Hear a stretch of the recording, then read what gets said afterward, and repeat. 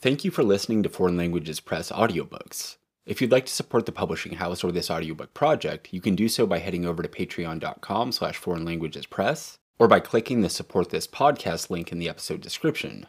Thanks so much for supporting revolutionary media. Chapter 23, Tactics During World War II. During most of the period between World War I and World War II, the world capitalist economy was in a state of collapse. World industrial production grew at a very slow pace, and world trade remained stagnant. In fact, total world trade in 1948, 3 years after the end of World War II, was the same as that in 1913, the year before World War I started. The worst phase was what was called the Great Depression of 1929 through 1933, from which capitalism did not really recover, even up to the start of World War II in 1939. It was a crisis that affected practically the whole world, from the most industrialized to the most backward. Industrial production fell and unemployment reached the highest levels ever. In Germany, almost half the working class remained unemployed. Prices crashed, affecting the economies of almost every country. As economic hardships increased, contradictions sharpened and there was widespread social and political unrest in many countries. In Latin America, there were attempts to overthrow the government in almost all the countries, many of which were successful. There was also an upsurge in the independence movements in many countries, including India. Thus, throughout colonies and semi-colonies, there were struggles and a shift towards the left. In the imperialist countries, the ruling classes tried desperately to control the social effects of their crisis. Some of them introduced social welfare schemes to divert the masses from struggle.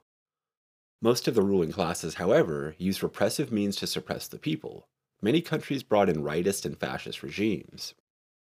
Italy was the first to turn to fascism. Japan shifted from a liberal to a national militarist regime in 1930 through 31. Germany brought the Nazis to power in 1933.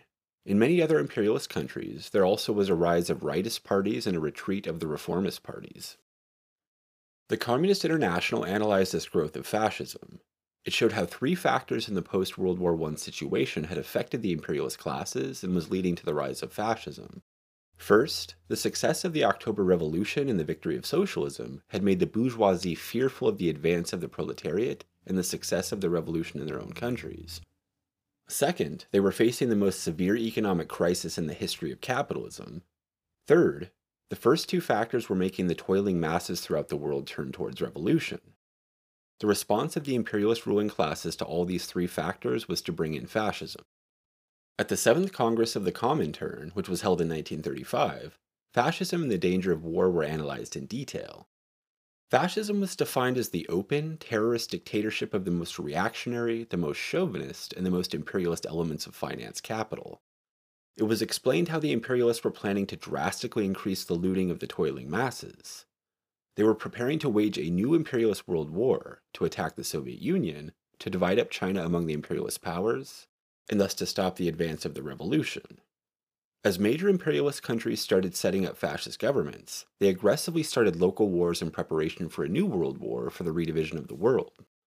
As Germany and Japan started attacking and invading new areas, the other imperialist powers like Britain, France, and the USA started a policy of compromise and concession toward the fascist aggressors, and attempted to use them to destroy the Soviet Republic.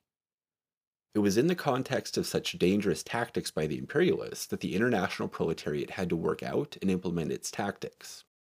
The tactics of the proletariat were directly opposed to the tactics of the imperialists. The aims of the international working class were the defense of the Soviet Union, the defeat of fascism and the instigators of war, the victory of the national liberation struggles, and the establishment of Soviet power in as many countries as possible. In order to achieve these aims, the Third International adopted tactics as per Marxist principles of war tactics.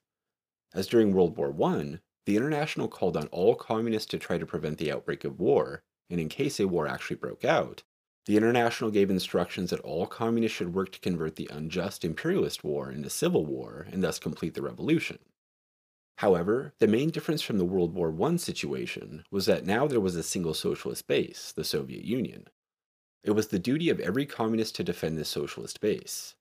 Thus, in case the Soviet Red Army was forced to enter the war in the defense of the Soviet Union, then the nature of the war would change.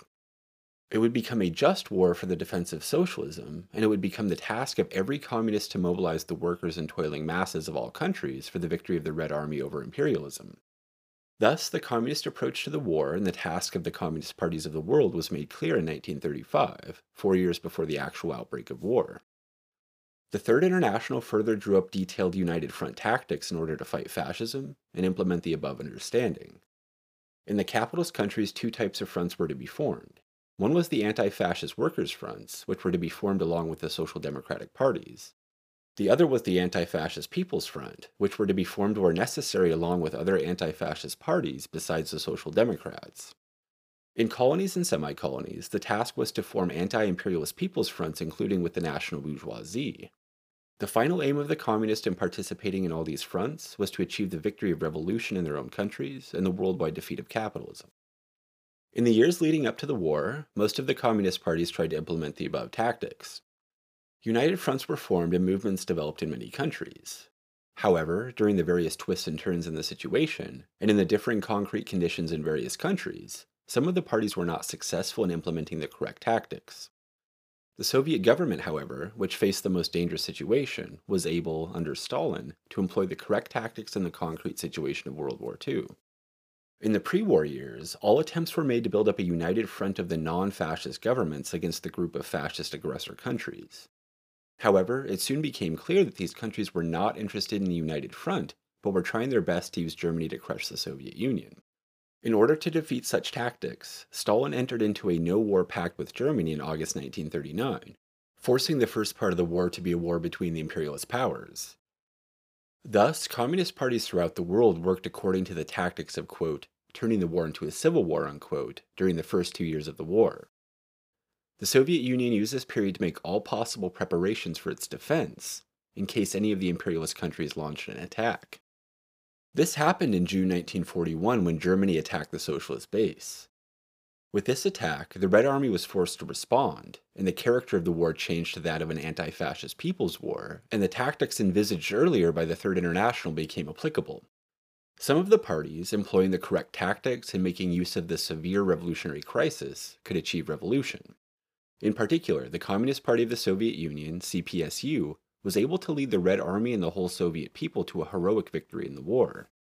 It defeated the mighty German army and joined hands with the communist parties and fighters of the East European countries to liberate them from German occupation.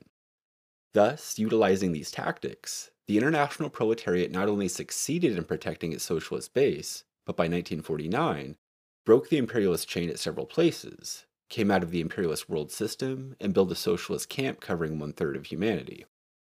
Thus, the strategy and tactics charted out by the Third International during the period of the Second World War were proved in practice to be basically correct. However, there were also serious failures. This was mainly due to incomplete education by the Third International leadership on the correct approach in implementing these tactics, and the strong remnants of the Second International reformist approach in many of the European parties and the parties formed by them, like the Communist Party of India. Parties like the CPI and the Communist Party of Great Britain spent most of its time in the People's War period trying to increase production. Many such parties did a lot of strike-breaking activity and became alienated from the working class. Some others, like the Communist Party of France, which joined in united fronts with ruling class parties, did not even try to maintain any difference between communists and other reactionaries in the United Front. Such an approach led to these parties becoming tails of the ruling classes in the united fronts in which they participated. It also led to the development of rightist tendencies, which in the following period would result in the leaderships of almost all these parties taking the path of revisionism. The Third International, while not being able to combat these revisionist tendencies, had also lost its effectiveness in providing guidance in these vastly different conditions faced by the various member parties. Except for the regular publication of its periodicals, Comintern activity had greatly reduced from 1940, and even the customary May Day and October Revolution manifestos were discontinued between May 1940 and May 1942. It was finally decided to dissolve the Comintern.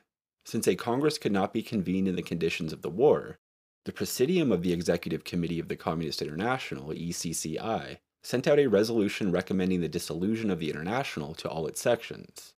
After receiving approval from most of the sections, including all the important sections, the Comintern was dissolved on June 10, 1943. Chapter 24: Mao's Early Years. Mao Zedong was born on December 26, 1893, in the village of Shaoshan, in the fertile valley of Shaoshan in Hunan Province, China. The district where Mao was born was a wealthy agricultural area. It was also a strategic area with all major routes by road or river passing through the Hunan Province. Being at the crossroads of commerce, the Hunan people were known for their peasant traders. In the late 19th and early 20th century, Hunan also became an intellectual center and a center of dissidence and revolt, producing many of China's best scholars. It produced both the military generals who helped the Chinese emperors, as well as the revolutionaries who overthrew their rule. It was also a major center of the biggest peasant revolt of the 19th century, the Great Taiping Peasant Uprising. Hunan provided lakhs of fighters for the rebellion, which lasted for 14 years from 1850 to 1864. This vast support for the peasant revolt was because of the severe poverty of the peasantry due to exploitation by the landlords and excessive taxation. Though the uprising had been brutally crushed, the memory of the revolt remained strong in the villages around where Mao spent his childhood and youth. Mao's father, Mao Yichang, was born a poor peasant and was forced to become a soldier for 7 years in order to pay off his father's debts. Later, through hard work and careful saving, he was able to buy back his land. He grew to become a middle peasant and a petty trader. The standard of living of the family, however, remained very poor. Even at the age of 16, Mao only ate 1 egg a month and meat about 3 or 4 times a month. Mao's father put his children to work as soon as possible. Thus, Mao started work in the fields at the age of 6. Mao's mother, Wen Qimei, was from the Xinjiang district just 16 miles from Shaoshan. Mao was the eldest son. He had 2 younger brothers and an adopted sister. All 3 were among the members of the first Peasant Communist Party branch that Mao formed. All became martyrs in the revolution. Mao was a rebel from a very young age. He called his father the, quote, ruling power, unquote. He often united with his mother, brother, and the labor against the authority of his father. This was the opposition. At school, too, he opposed the old customs. Once in protest against his school teacher at the age of 7, he ran away for 3 days and stayed in the mountains surrounding his village. After this protest, which Mao calls his first successful strike, he was not beaten in school. Mao's first school was the village primary school, which he joined at the age of 7. As soon as he learned to read sufficiently, he developed a passion for reading. He preferred romantic books of rebellion and adventure. Very often he would read the whole night by the light of an oil lamp. Mao's father, who himself had very little schooling, was not interested in Mao continuing his education for too long. He needed somebody to work in the fields and to maintain his accounts, so in 1906 he withdrew Mao from the village school. Mao, however, continued his interest in reading and constantly demanded to be sent for further education. His father could not understand this interest of his son and thought the solution was in marriage. At the age of 14, Mao was married to a girl from the same area. Mao, however, refused to consummate the marriage. Meanwhile, the revolutionary atmosphere was rapidly growing in the surrounding areas. 2 rebellions took place in this period which had a lasting impact on Mao. One was the revolt in Hunan in 1906 led by the revolutionaries of the party of the nationalist Sun Yat-sen. The other was a rebellion against a landlord by a group of peasants of Shaoshan itself. Both were crushed and the leaders were beheaded. Mao was very much affected by the injustice and longed to do something radical for the country and its people. He also longed to continue his education. Finally, in 1910, he was sent to a higher primary school in his mother's home district, Xinjiang. The students in this school were all from landlord and rich backgrounds who initially looked down upon Mao. Mao, however, soon outshone all the other students by his superior intellect, hard work, and study. He sat reading for long hours in the classroom after everyone left. His teachers were highly impressed by his ability. Within a few months, however, he was restless to move on to a higher level. After a year, he easily passed the exams for admission to the middle school, which was situated in Changsha, the provincial capital of Hunan. In September 1911, Mao walked the 40 miles to Changsha. Mao, who was almost 18, saw a city for the first time. Changsha, a city of scholars, was in extreme turmoil at the time of Mao's arrival. Revolutionary associations under various names had been formed by teachers and students. Underground literature was being circulated, and an explosion was expected at any moment. Mao, who had already developed some radical thinking, was eager to participate in the events. Within a month of Mao's arrival, The 1911 bourgeois revolution broke out under the leadership of Sun Yat-sen. Mao immediately decided to join the Revolutionary Army. The revolution, however, was soon betrayed and landed in the hands of counter-revolutionaries. After 5 months, Mao resigned from the army and landed back in Changsha. On his return, Mao was in search of what to do and what direction to take in life. Looking up advertisements in newspapers, he registered for a number of courses in schools, ranging from soap-making school and a police school to a law school and a commercial school. He finally sat for the entrance examination for the first provincial middle school in Changsha and stood first. After 6 months, however, he left the school and arranged a schedule of education of his own, which consisted of reading every day at the Hunan Provincial Library. For 6 months, he spent every day from morning to night at the library with just a small lunch of 2 rice cakes. This period of intensive reading covered a very wide range of social and scientific topics of Western, as well as Chinese, authors. It laid the foundation of Mao's education. 6 months of such study, however, left Mao totally penniless. His father, who could not understand his son's desire to just go on reading on his own, refused to support him unless he joined a real school. Thus, in 1913, Mao joined the Hunan First Normal College, which was a teacher's college. He remained there for 5 years from 1913 to 1918. The collapse of the Central Chinese government and the outbreak of World War I had created conditions of extreme upheaval throughout China and the world. In China, wars between provincial armies of warlord generals became a common occurrence. It was also the period when Japan, making use of the involvement of the other imperialist powers in war, tried to achieve total domination over China. This led to strong opposition from Chinese intellectuals and revolutionary sectors. It was during these years that Mao's political ideas took shape. In 1915, he became a secretary of the Student Society at the Normal College and created the Association for Student Self-Government. This organization organized numerous agitations against the college authorities for student demands. Mao also led this organization in street demonstrations against Japanese domination and their Chinese puppets. This organization later became the nucleus for future student organizations in Hunan province. As the attacks of the warlord generals grew, students in many places formed self-defense corps. In 1917, Mao became the head of his college battalion.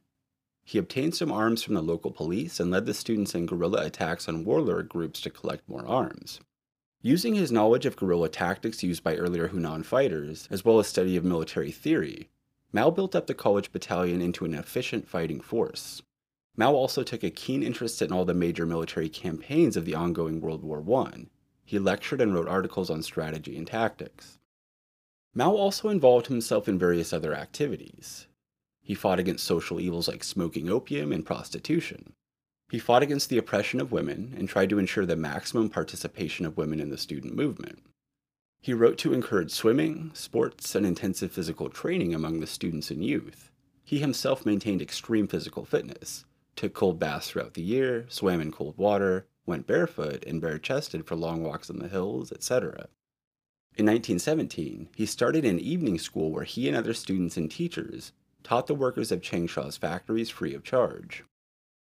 In 1918, Mao inaugurated the New People's Study Society, which he had been planning for about a year. It was one of many such student groups, but grew into something else, the core of a political party.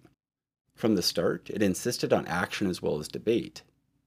It would not only talk revolution, but practice it, first by revolutionizing its own members, turning them into, quote, new men, unquote. It had girl members and took up, among other issues, the oppression of women and the traditional marriage system.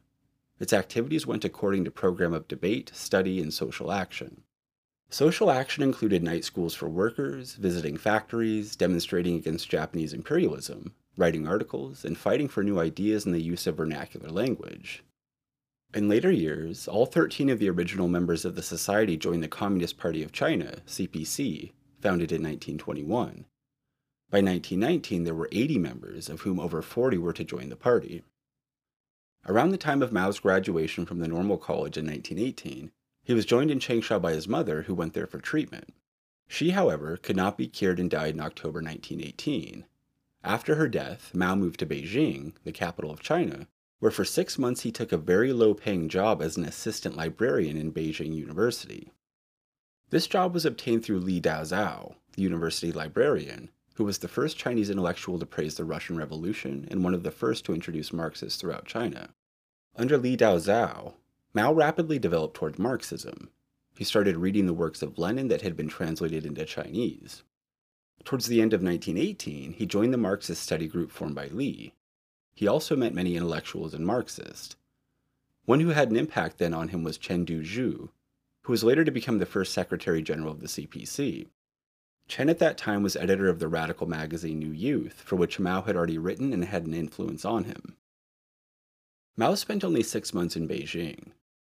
During this period, however, he fell in love with Yang Kaihui, the daughter of one of his Changsha College lecturers, who was a professor at Beijing University. She was a student doing a course in journalism at the university. For both, it was their first love. Their love was the type that had been then called, quote, new unquote love, where the partners made their own choice, going against the traditional system of arranged marriages. For some time, their love remained secret. They were not sure whether there was time for love when the country needed them so much. They decided to wait some time before taking a final decision. In April 1919, Mao returned to Changsha just before the outbreak of the historic May 4th movement of 1919. This anti-imperialist democratic movement shook the whole of China. Though initiated by the students, it rapidly covered vast sections of workers, merchants, shopkeepers, artisans, and other sections. Mao immediately involved himself wholeheartedly in political agitation. On his arrival, he had admittedly taken a low-paying job as a primary school teacher. All his spare time, however, was spent in organizing agitations and spreading Marxism. He encouraged the study of Marxism in the New People's Study Society and other student societies with which he was in contact. He built up the United Students Association of Hunan, which encompassed even young school students and girl students in large numbers. Uniting all sections, Mao organized a movement for the seizure of burning of Japanese goods. He published a weekly magazine, the Jiang River Review, which quickly had a great influence on the student movement in southern China. When the weekly was banned in October 1919, Mao continued to write in other journals. Soon he got a job as a journalist for various Hunan papers and set out for the big cities of Wuhan, Beijing, and Shanghai to win support for the Hunan movement. However, when he landed in Beijing in February 1920, he soon got involved with the plans to build the Communist Party of China. He held discussions with his university librarian mentor, Li Daozhao, and other intellectuals. He visited the factories and railway yards and discussed Marxism with the workers. He did further study of the works of Marx and Engels and other socialists. He also met Yang Kaihui, again, who had been studying Marxism. They discussed their dedication to each other and to the revolution. They got engaged. After Beijing, Mao spent 4 months in Shanghai, China's biggest city and its biggest industrial and commercial center. Here he held discussions with Chen Duzhui and other Shanghai Marxists. To support himself, he took a job as a laborer, working 12 to 14 hours in a laundry. During this period, in May 1920, China's first communist group was set up in Shanghai. When Mao moved back to Hunan in July 1920, he started working to set up a similar communist group there. His father had died in the beginning of the year, and Mao made his home in Shaoshan initially. His 2 brothers and adopted sister were among his first recruits. He then moved back to Changsha, where he continued recruiting. There he took a job as a director of a primary school, and also taught 1 class at the normal college, for which he received a comfortable salary for the first time. Towards the end of 1920, Mao married Yang Kaihui, and they lived together for the 1.5 years that Mao was in Changsha as a primary school director. They were regarded as an ideal couple, with Yang also being involved with the work of the party, of which she became a member in 1922. They had 2 sons, one of whom died in 1950 as a volunteer in the Korean War against U.S. imperialism. The other became an accountant. Yang, who performed secret work for the party, was arrested in 1930 and executed. Though Mao participated in various agitations during this period, the main focus of his work was the formation and building up of the CPC. After forming a communist group in Hunan, Mao went to Shanghai to attend the secretly held First National Congress of the CPC in July 1920. He was one of 12 delegates who represented only 57 party members at the time. After the Congress, Mao became the provincial party secretary of Hunan province. From the very beginning, he paid particular attention to building the party in Hunan on the basis of Leninist party principles. He recruited youth from the existing revolutionary organizations, as well as advanced workers who were won by extending the workers' movement. He started 2 monthly magazines to raise the ideological and political level of the party and youth league members, and to help them to carry on communist education among the masses. It was during this period up to 1923 that Mao concentrated a great deal on the organizing of workers in Changsha, the Anwan Colliery in neighboring Jiangxi province, and in the Shuikishan lead mine. By August 1921, he set up the first communist trade union. In 1922, he formed the Hunan branch of the All China Labor Federation, of which he was made the chairman. The Anwan Colliery movement and organization in particular was an excellent example of communist organizing. At first, the party ran spare time schools for the workers of the colliery to carry on Marxist education. It then organized a trade union.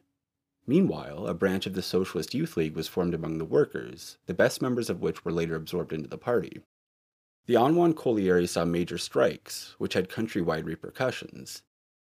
It had a strong organization which survived even during the repression periods. The workers provided valuable support and participation at various stages in the Revolutionary War. Anwan was the liaison center for the first communist base in the Xinjiang Mountains. Mao did not participate in the Second National Congress of the CPC, held in July 1922, because he missed his appointment.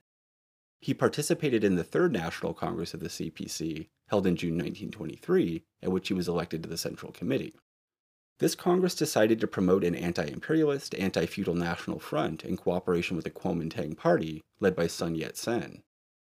It directed Communist Party members to join the Kuomintang Party as individuals. Mao did so, and was elected as an alternate member of the Kuomintang Central Executive Committee at its First and Second National Congresses, held in 1924 and 1926. He worked as head of the Central Propaganda Department of the Kuomintang, edited the Political Weekly, and directed the 6th class at the Peasant Movement Institute. Chapter 25. Mao's fight against right and "left" lines in victory of the Chinese Revolution.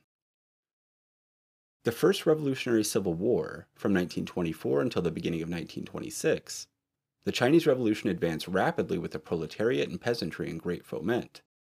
In 1925, the protest against the May 30th massacre of demonstrators by the British police in Shanghai turned into an anti-imperialist people's movement, involving all sectors of the masses throughout the country. The country was on the verge of a decisive battle between revolution and counter-revolution. However, two deviations then plagued the CPC. The dominant right opportunist clique was led by the party general secretary, Chen Dushui. He took the stand that the bourgeois democratic revolution must be led by the bourgeoisie, and the aim of the revolution should be to form a bourgeois republic. According to his line, the bourgeoisie was the only democratic force with which the working class should unite. He did not consider any possibility of building an alliance with the peasantry. On the other hand, "left" opportunists were represented by Zhang Gutao, the leader of the All China Federation of Labor. He saw only the working class movement.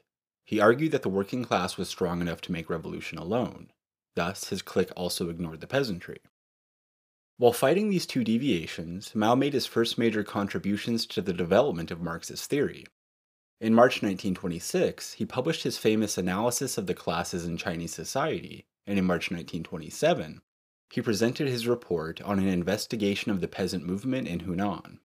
In these works, he tried to answer the most basic questions of the Chinese Revolution. Who are the friends and enemies of the revolution?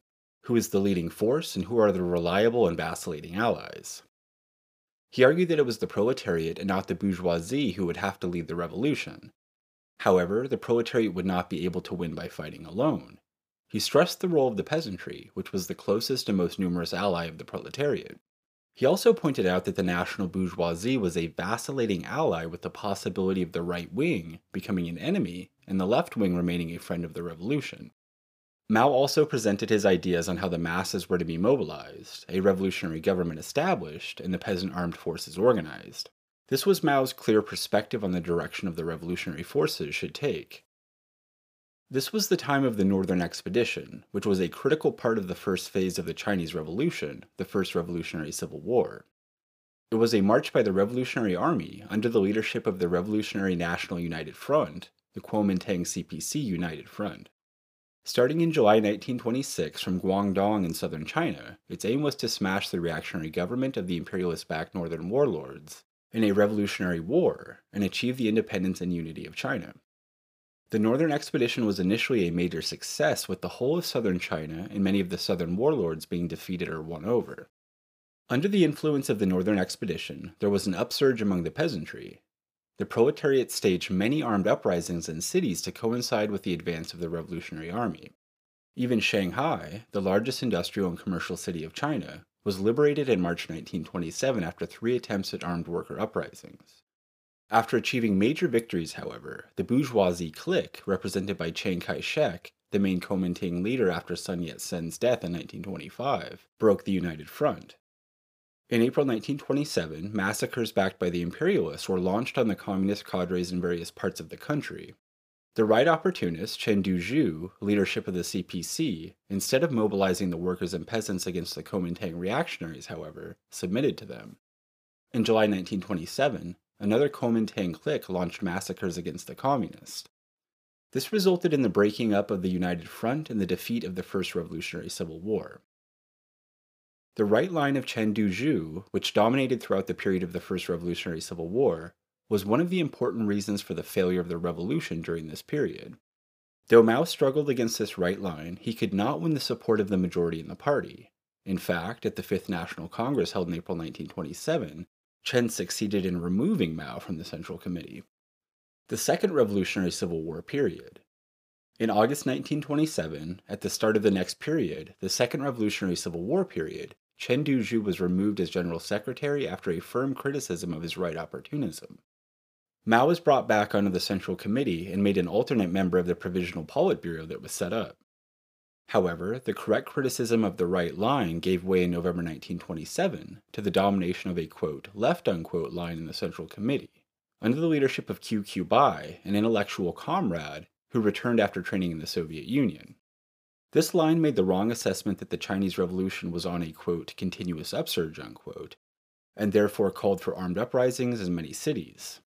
The leadership criticized Mao for advocating and leading a peasant uprising and opposing uprisings in big cities.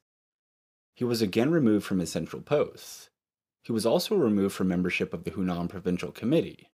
The quote, left unquote line led to heavy losses and the abandonment of this line by April 1928. The Sixth Congress of the CPC held in Moscow in June 1928 rectified this first quote, left unquote line and adopted a basically correct understanding, repudiating both the right and the quote, left unquote positions. Though Mao did not attend the Congress, it basically upheld his position on many points. In his absence, he was again elected to the Central Committee. It was while implementing this understanding and while building up the Red Army after the failures of the Northern Expedition and the city uprisings that Mao made his further contributions to the development of Marxist-Leninist theory. He wrote, Why is it that red political power can exist in China? In October 1928, and The Struggle in the Xinjiang Mountains in November 1928. These historical works provided the theoretical basis for the historic process of building up and developing the Red Army then underway. Mao, starting from a small group of worker and peasant fighters, had, after the failure of the peasant uprisings in 1927, set up the first base in Xinjiang Mountains in October 1927. Through the period from 1927 to the beginning of 1930, the area of armed peasant uprisings and rural revolutionary bases grew steadily. Many of the fighting sections under communist leadership joined Mao's forces. The Red Army grew to 60,000 soldiers and a little later to 100,000 soldiers. However, quote, left unquote ideas again started gaining ascendancy and from 1930 took over the leadership of the party. Two, quote, left unquote lines led by Li Zan in 1930 and Wang Ming in 1931 through 34 dominated the party and caused incalculable harm. In June 1930, Li San drew up a plan for organizing armed uprisings in the major cities throughout the country and for concentrating all the units of the Red Army to attack these major cities. The attempt to implement this plan between June and September 1930 led to severe losses and a demand from cadres for its rectification. During this period, Mao led an attack on Changsha, but withdrew to prevent heavy losses in the face of superior imperialist and Kuomintang forces. After the withdrawal, there was brutal repression in Changsha during which Yang Kai-hiu, Mao's wife, who was doing underground work there, was executed. Li San did self-criticism at a plenum held in September 1930, and stepped down from leadership positions. Mao and Zhu De, commander of the Red Army, were taken onto the newly formed Politburo. This Politburo was, however, bypassed by a plenum called in January 1931 by Wang Ming, one of the group of the 28 so-called, quote, Bolsheviks, unquote, who had returned from training in the Soviet Union. They did not call Mao and Zhu De for the plenum, but removed them and others from the Central Committee. In August 1932, Mao was also removed from his post as Secretary of the Front Committee and Political Commissar of the Red Army.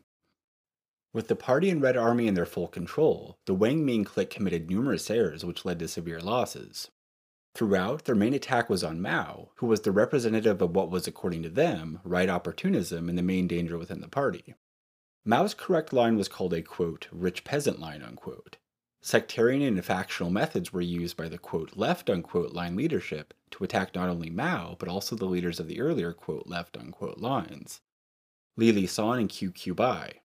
While the Wang Ming clique was creating havoc in the party, Chiang Kai-shek was organizing repeated campaigns of encirclement and suppression against the red base areas. The first 4 campaigns were defeated because of Mao's leadership and the influence of his strategic principles before the, quote, left, unquote, leadership acquired full control over the party and Red Army in the base areas. However, when the, quote, left, unquote, leadership actually moved into the base area, their direct leadership led to serious errors in the defeat of the communist forces in the 5th campaign of the Kuomintang forces. In order to break through Chiang Kai-shek's encirclement and win new victories, it was decided from October 1934 to undertake the world-shaking strategic move of the Red Army, known as the Long March. Mao was accompanied by his next wife, He Zai-zhen, a party cadre from a local peasant family in the Jiangxi base area. They had married in 1931 after the death of Mao's earlier wife, Yang Kai-hu. They had 2 children who were left behind with peasants in the Jiangxi base area at the start of the Long March. It was during the Long March, at the Zunyi plenum of the CPC in January 1935, that leadership of the party moved into the hands of Mao and his policies. This was a turning point for the Long March as well as for the Chinese Revolution. It was then decided to continue the Long March in the northward direction to be able to better coordinate the nationwide anti-Japanese movement, which had been growing continuously since the Japanese attack and occupation of northeastern China in 1931. During the Long March, besides the repeated attacks on the Kuomintang troops, the party had also to face the line of flightism and warlordism led by Zhang Gutao. 2 conferences of the Central Committee held during the Long March defeated Zhang Gutao's proposal to retreat to the national minority areas of Xinjiang and Tibet. However, he refused to follow the party decision and tried to form a new party center. He led a section of the Red Army in a different direction, which was attacked and finished off by Kuomintang forces. Zhang became a traitor and joined the Kuomintang. The main force of the Red Army reached their destination in Shanxi province in northern China in October 1935, 1 year after they had started the Long March. The Red Army, which numbered around 300,000 just before the beginning of the 5th encirclement campaign, had now been reduced to just over 20,000. It was this corps that set up the Shanxi, Gansu, Ningji, on the border areas of these 3 provinces in northern China, base area. It became famously known as Yan'an, the name of its capital. This was the base from which Mao led the party and Red Army to victory in 1945 in the war against Japan. Mao and He Zizhen were divorced in 1938. In April 1939, he married Jiang Qing. Jiang Qing was the party name of Lan Ping, a theater and film actress who had joined the party in 1933 and moved to Yunnan in 1937 to teach drama at the Art Academy there, and participate in the propaganda teams that went among the peasantry. Mao, who took a keen interest in art and literature, met her in the course of this work, and they fell in love and decided to get married. The period of the War of Resistance against Japan. Immediately after the completion of the Long March, Mao concentrated on the adoption and implementation of a new tactical orientation in order to end the Civil War and unite the maximum forces for a war of resistance against Japan. His presentation on tactics against Japanese imperialism was a major development of Marxist-Leninist United Front tactics. This was later further developed in his May 1937 report on the tasks of the Chinese Communist Party and the period of resistance to Japan. Giving a brilliant exposition of the stage of development of China's internal and external contradictions, Mao explained the change in the principal contradiction caused by Japan's aggression, and therefore the change in the United Front tactics necessary to face the new situation. He called for a united front with the Kuomintang in order to drive away the Japanese aggressors. Chiang Kai-shek, however, did not agree to enter a united front until he was forced to do so by the CPC's propaganda and by the pressure of certain factions in his own party. He finally agreed when he was arrested in December 1936 by 2 of his own generals, who insisted that a united front should be built up with the CPC. The anti-Japanese United Front was set up in August 1937. During the period of the War of Resistance, Mao had again to fight wrong trends, though these did not grow to capture leadership over the party in the struggle. One was a pessimistic trend of national subjugation present in some Kuomintang sections of the United Front. These people, after some defeats at the hands of the Japanese, felt that the Chinese was bound to be suppressed and ruled by Japanese and other imperialists. One faction even prepared for surrender. On the other hand, there was the trend in some sections of the CPC who felt that since the United Front had been formed, there would be quick victory over the Japanese. These comrades overestimated the strength of the United Front and did not see the reactionary side of the Chiang Kai-shek clique. In order to correct these mistaken theories and to point out the correct course of the war, Mao published his book On Protracted War in May 1938, which pointed out that the war would finally end in victory, but that the victory would not be quick. Also, in this and other writings, he laid down the military principles of the war. Mao also wrote various philosophical works to help educate the party cadres and remove the damaging effects of the earlier right and quote left unquote lines. Basing on these writings between 1941 and 1944, a lengthy rectification campaign was held to fight the main errors in the party. This was combined with in-depth discussions to review the history of the party. Zhao Enlai, who had been a leading comrade throughout the period, particularly participated in this process. This led finally to an open and complete repudiation of the earlier wrong lines. This understanding was adopted in the resolution on certain questions in the history of our party at the plenum of the CPC held in April 1945. Armed with the correct line and correct tactics, the CPC led the Chinese people to victory, first in the War of Resistance against Japan, and then against the reactionaries led by Chiang Kai-shek. From a fighting force of just over 20,000 at the end of the Long March, the Red Army grew to a strength of 1 million towards the end of the anti-Japanese War in 1945. At the 7th Congress of the CPC in April 1945, Mao in his report on coalition government presented a detailed summing up of the anti-Japanese war and an analysis of the current international and domestic situation. He gave a specific program for the formation of a coalition government with the Kuomintang after the victory of the Japanese forces. The Third Revolutionary Civil War period.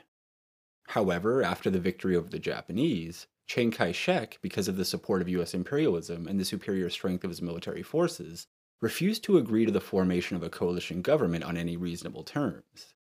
At that time, even Stalin wanted the CPC to come to an agreement, saying that they should not have a civil war and should cooperate with Chiang Kai-shek, otherwise the Chinese nation would perish.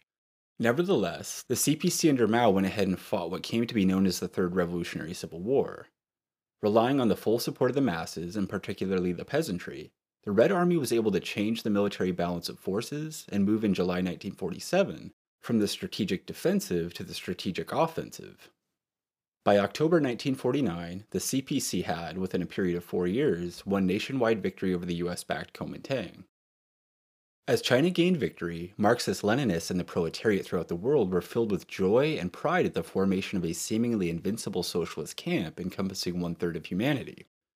Mao, however, gave an idea of the challenges ahead and dangers of the coming period.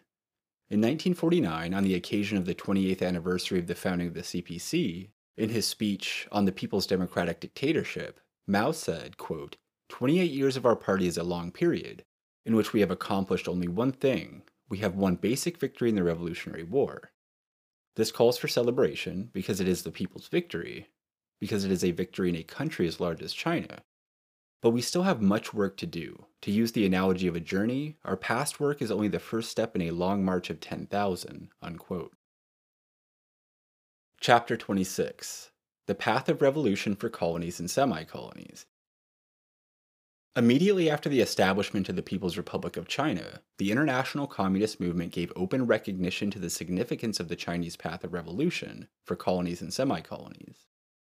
On January 27, 1950, in an editorial entitled For a Lasting Peace for a People's Democracy, in the organ of the Common Forum, it was stated, quote, the path taken by the Chinese people is the path that should be taken by the people of many colonial and dependent countries in their struggle for national independence and people's democracy. The experience of the victorious national liberation struggle of the Chinese people teaches that the working class must unite with all classes, parties, groups, and organizations willing to fight the imperialists and their hirelings and to form a broad nationwide united front, headed by the working class and its vanguard, the Communist Party. A decisive condition for the victorious outcome of the national liberation struggle is the formation, when the necessary internal conditions allow for it, of people's liberation armies under the leadership of the Communist Party." Unquote. Thus, the universal applicability of Marxist-Leninist theory developed by Mao, i.e. Maoism, was recognized, and began to become the guideline for genuine revolutionaries throughout the world, particularly in colonies and semi-colonies. Mao's formulation of the Chinese path of revolution had been developed in his numerous writings during the advancing of the revolution. Lenin had already pointed out that in the era of imperialism and proletarian revolution, it was the proletariat and not the bourgeoisie that would lead the bourgeois democratic revolution. Mao, in his work on New Democracy, carried this understanding further, pointing out that in this era, any revolution in a colony or semi-colony that is directed against imperialism no longer comes with the old category of the bourgeois democratic world revolution, but within a new category. It is no longer part of the old bourgeois or capitalist world revolution, but is part of the new world revolution, the proletarian socialist world revolution. Such revolutionary colonies and semi-colonies can no longer be regarded as allies of the counter-revolutionary front of world capitalism. They have become allies of the revolutionary front of world socialism. Thus, in order to differentiate from the old bourgeois democratic revolution, he called the revolution in colonies and semi-colonies a new democratic revolution. On this basis, he elaborated on the politics, economy, and culture of new democracy. Mao also developed an understanding of the united front that Lenin and Stalin had given. He showed that the bourgeoisie in colonies and semi-colonies was divided into two parts, the comprador bourgeoisie and the national bourgeoisie. The comprador bourgeoisie, who depended on imperialism for its existence and growth, was always an enemy of the revolution. The national bourgeoisie was a vacillating ally who would sometimes help the revolution and sometimes join the enemies. Thus, the united front under the leadership of the proletariat would consist of a four-class alliance: the proletariat, the peasantry, the urban petite bourgeoisie, and the national bourgeoisie. The enemies of the revolution were imperialism, the comprador bourgeoisie, and the landlords. According to Mao, the revolution in colonies and semi-colonies would not follow the path of insurrection followed by the Russian Revolution, where the main cities were captured first and then control taken over the countryside. He showed the Chinese path of protracted people's war, which involved the area-wide seizure of power in the countryside, the building of guerrilla zones and base areas, and the final encircling and capturing of the cities. To achieve this, Mao laid down the military principles of revolutionary war. He taught how to build up the Red Army, which was an absolutely necessary weapon of the revolution. Starting from guerrilla warfare and then moving to mobile warfare and finally to positional warfare, Mao showed how a small force can rely on the vast masses to build up the forces needed to defeat a formidable enemy. Finally, basing himself on the Marxist-Leninist understanding of the state and the dictatorship of the proletariat, Mao elaborated on the theory regarding the form of the state in revolutions in colonial countries. On the basis of the theory of new democracy, he formulated the understanding of the new democratic republic. This new democratic republic, he said, would be different from the old European American form of capitalist republic under bourgeois dictatorship, which is the old democratic form and already out of date. On the other hand, it would also be different from the socialist republic of the Soviet type under the dictatorship of the proletariat. For a certain historical period, this form too was not suitable for the revolutions in colonial and semi-colonial countries. During this period, therefore, a third form of state was necessary to be adopted in the revolutions of all colonial and semi-colonial countries, namely the new democratic republic under the joint dictatorship of several anti-imperialist classes. Since this form suits a certain historical period, it is therefore transitional. Nevertheless, according to Mao, it is a form that is necessary and cannot be dispensed with. This state was established after the victory of the Chinese Revolution in the form of the People's Democratic Dictatorship. Mao explained the essence of the People's Democratic Dictatorship as the combination of two aspects: democracy for the people and dictatorship over the reactionaries. The people are the working class, the peasantry, the urban petite bourgeoisie, and the national bourgeoisie. These classes, led by the working class and the Communist Party, unite to form their own state and elect their own government. They enforce their dictatorship over the running dogs of imperialism, the landlord class and bureaucrat bourgeoisie, as well as the representatives of those classes. Mao further pointed out that the Communist Party had to lead the process of transformation of the People's Democratic Dictatorship into a socialist state. The People's Democratic Dictatorship, led by the proletariat and based on the worker-peasant alliance, required that the Communist Party unite the entire working class, the entire peasantry, and the broad masses of revolutionary intellectuals. These are the leading and basic forces of the dictatorship. Without this unity, the dictatorship cannot be consolidated. It is also required that the party unite with as many of the representatives of the urban petite bourgeoisie and national bourgeoisie who are ready to cooperate as possible, and with their intellectuals and political groups. This was necessary to isolate the counter-revolutionary forces. If this were done, it would be possible, after the victory of the revolution, to speedily restore and develop production, cope with foreign imperialism, steadily transform a backward semi-colonial agricultural economy into an industrial country, and build up a socialist state. Chapter 27, Mao on Philosophy. Mao's writings on philosophy are directed to educating the party cadres and masses in Marxism-Leninism to change their mode of thinking and practice. Mao himself was an ardent student of philosophy. When he got a hold of books on philosophy, he would consume them in intense concentrated reading. Because of the earlier influence of the dogmatists who had returned after a study in the Soviet Union, and could not relate their knowledge to reality, Mao was continuously eager to make the party's study and teaching linked to practice. He wanted to make Marxist philosophy, and particularly the Marxist dialectical method of use, to all party cadres and activists and to the common masses. The theory of knowledge. Of prime importance was Mao's teaching on the theory of knowledge. An important work was his essay on practice, on the relation between knowledge and practice, between knowing and doing. Though it took only 2 hours of lectures, Mao said it had taken weeks to write. The central point, which Mao explained, is that knowledge does not drop from the sky. It comes from social practice and from it alone. True knowledge, or correct ideas, comes from 3 kinds of social practice: the struggle for production, the class struggle, and scientific experiment. Theory depends on practice. It is unthinkable, said Mao, that it should not be measured and checked by practice. In turn, theory changes practice and changes our method of work and thinking. Through this is brought about the transformation and gaining of more knowledge. No one is born wise or born stupid. Knowledge cannot come before material experience. Nobody can become an expert before practically doing a thing. Mao explained the process of obtaining knowledge. It starts from perceptual knowledge, the stage of sense perceptions and impressions, where man at first sees only the separate aspects, the external relations of things. As social practice continues, things that give rise to man's sense perceptions and impressions in this course of his practice are repeated many times. Then a sudden change or leap takes place in the brain in the process of understanding, and concepts are formed. Concepts are no longer the phenomena, the separate aspects and the external relations of things. They grasp the essence, the totality, and the internal relation of things. Between concepts and sense perceptions, there is not only a quantitative but also a qualitative difference. Conceptual or logical rational knowledge is a higher stage than the stage of perceptual knowledge. There are 2 important aspects to this. One is that rational knowledge depends upon perceptual knowledge. It is foolish to think that rational knowledge can be developed without someone first experiencing and obtaining perceptual knowledge. The second important aspect is that perceptual knowledge remains to be developed into rational knowledge. This means that perceptual knowledge should be deepened and developed to the stage of rational knowledge. The acquiring of rational knowledge is, however, not an end in itself. As Marxism has always held, the essential point of all knowledge is to bring it into practice. Thus, as Mao says, quote, discover the truth through practice, and again through practice verify and develop the truth. Start from perceptual knowledge and actively develop it into rational knowledge. Then start from rational knowledge and actively guide revolutionary practice to change both the subjective and the objective world. Practice, knowledge, again practice, and again knowledge.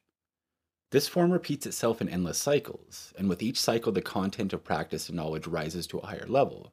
Such is the whole of the dialectical materialist theory of knowledge, and such is the dialectical materialist theory of the unity of knowing and doing, unquote.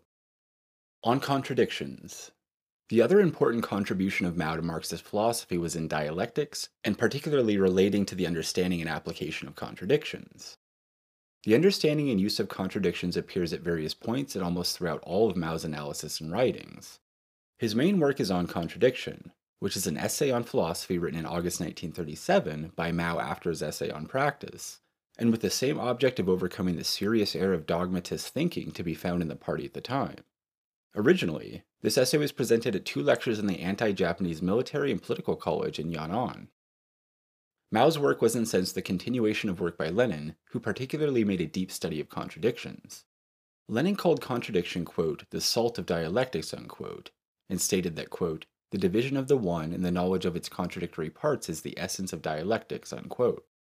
Lenin, in his philosophical notebooks, further asserted, quote, in brief, dialectics can be defined as the doctrine of the unity of opposites. This embodies the essence of dialectics, but it requires explanations and development, unquote. These, quote, explanations and development, unquote, were done some 20 years later by Mao. Mao's work was a leap in the understanding of contradictions. He examined the question of contradictions in great detail and clarified them in such a manner as to make them easily understandable and easily usable by anybody. First, he asserted that the law of the unity of opposites is the fundamental law of nature and of society, and therefore also the fundamental law of thought. Following from this, he explained the principle of the universality and absoluteness of contradiction. According to this principle, contradiction is present in all processes of every object and of every thought, and exists in all these processes from beginning to end. Next, he gives the principle of the particularity and relativity of contradiction. According to this principle, each contradiction and each of its aspects have their respective characteristics. A very important concept given by Mao in this respect is regarding the unity and struggle between the opposites in a contradiction. Mao points out that the unity or identity of opposites is conditional. It is thus always temporary and relative. On the other hand, the struggle of opposites is unending. It is universal and absolute. Another important principle which Mao gave and used very often in his analysis was the understanding of the principal contradiction and the principal aspect of a contradiction. According to this principle, there are many contradictions in the process of development of a complex thing, and one of them is necessarily the principal contradiction, whose existence and development determines or influences the existence and development of the other contradictions. Hence, if in any process there are a number of contradictions, one of them must be the principal contradiction playing the leading and decisive role, while the rest occupy a secondary and subordinate position. Therefore, in studying any complex process in which there are two or more contradictions, we must devote every effort to finding its principal contradiction. Once this principal contradiction is grasped, all problems can be readily solved. Similarly, in any contradiction, the development of the contradictory aspects is uneven. Sometimes they seem to be in equilibrium, which is however only temporary and relative, while unevenness is basic. Of the two contradictory aspects, one must be principal and the other secondary. The principal aspect is the one playing the leading role in that contradiction. The nature of a thing is determined mainly by the principal aspect of a contradiction, the aspect that has gained the dominant position. Mao always gave central importance to understanding the principal contradiction in his analysis. Thus, in his analysis of Chinese society, he always analyzed the principal contradiction. This was an advancement of earlier Marxist-Leninist analysis, which did not particularly go into an analysis of the principal contradiction in a country or revolution. Mao, however, asserted that unless we examine the two aspects, the principal and the non-principal contradictions in a process, and the principal and the non-principal aspects of a contradiction, we shall get bogged down in abstractions, be unable to understand contradiction concretely, and consequently be unable to find the correct method of resolving it. The importance of understanding the principal contradiction and the principal aspect of a contradiction was that they represented the unevenness of the forces that are in the contradiction.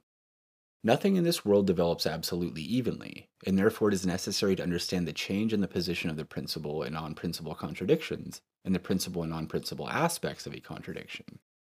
It is only by understanding the various stages of unevenness in the contradictions and the process of change in these contradictions that a revolutionary party can decide on its strategy and tactics, both in political and military affairs. Lastly, Mao clarified the question of antagonism in a contradiction. According to Mao, antagonism is one form, but not the only form, of the struggle of opposites. The formula of antagonism therefore cannot be arbitrarily applied everywhere. Some contradictions are characterized by open antagonism, others are not. In accordance with the concrete development of things, some contradictions, which were originally non-antagonistic, develop into antagonistic ones, while others which were originally antagonistic develop into non-antagonistic ones. Forms of struggle differ according to the differences in the nature of the contradictions. Non-antagonistic contradictions can be solved by peaceful and friendly means. Antagonistic contradictions require non-peaceful means. Mao came back to the question of antagonistic and non-antagonistic contradictions during the period of socialist construction and during the Cultural Revolution.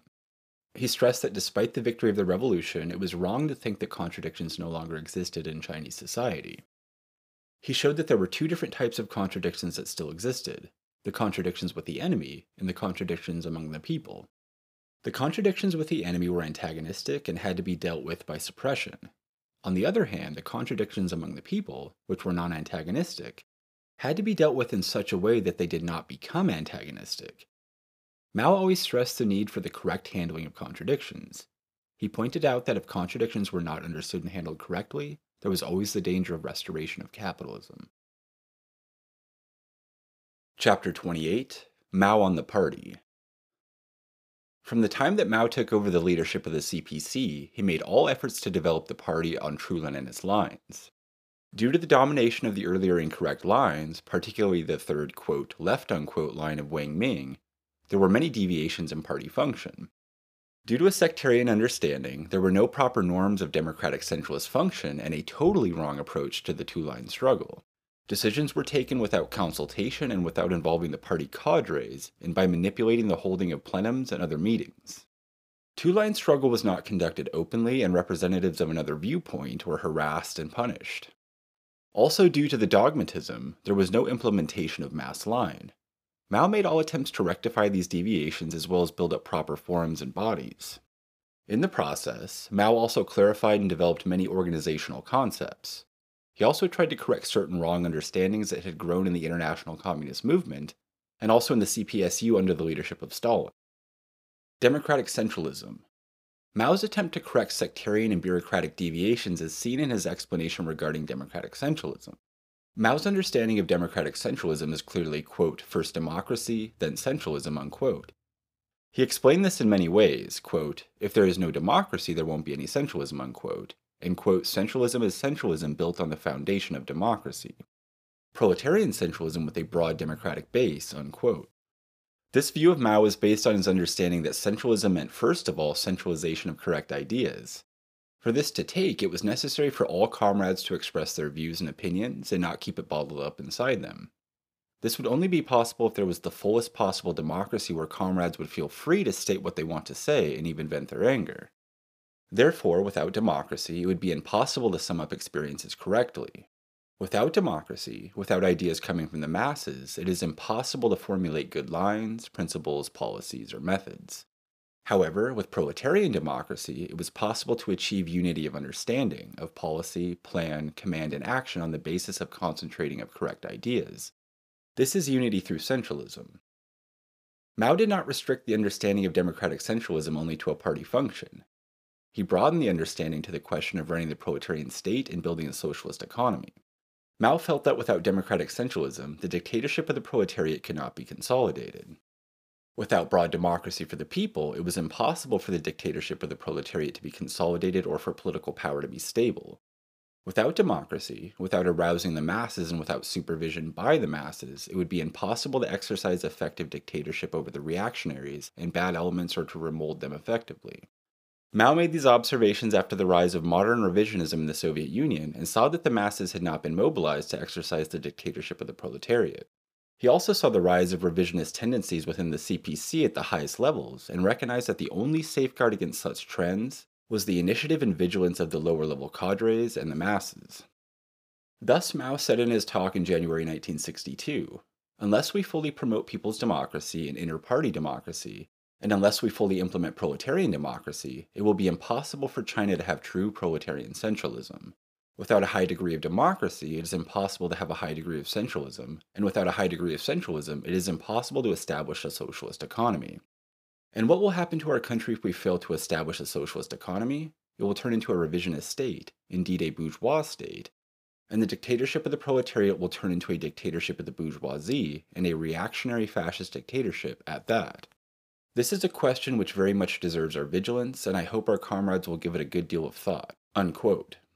The two-line struggle is another aspect of party organizational principles, regarding which Mao developed Marxist understanding and theory. Mao's approach based on dialectical materialism was to see incorrect opinions within the Communist Party as the reflection of alien classes in society. Thus, as long as the class struggle continued in society, there was bound to be its reflection in the ideological struggle within the party. His approach towards these contradictions, too, was different. He saw them as non-antagonistic contradictions initially, which through, quote, serious struggle, unquote, they should try to rectify. They should give ample opportunity to rectify, and only if the people committing errors, quote, persisted, unquote, or, quote, aggravated them, unquote, was there the possibility of the contradiction becoming antagonistic. This was a correction of Stalin's understanding, which he had presented in Foundations of Leninism. Stalin was opposed to any attempt to rectify wrong trends through inter-party struggle. He called such attempts a, quote, theory of defeating opportunist elements by ideological struggle within the party, unquote, which according to him was, quote, a rotten and dangerous theory, which threatens to condemn the party to paralysis and chronic infirmity, unquote.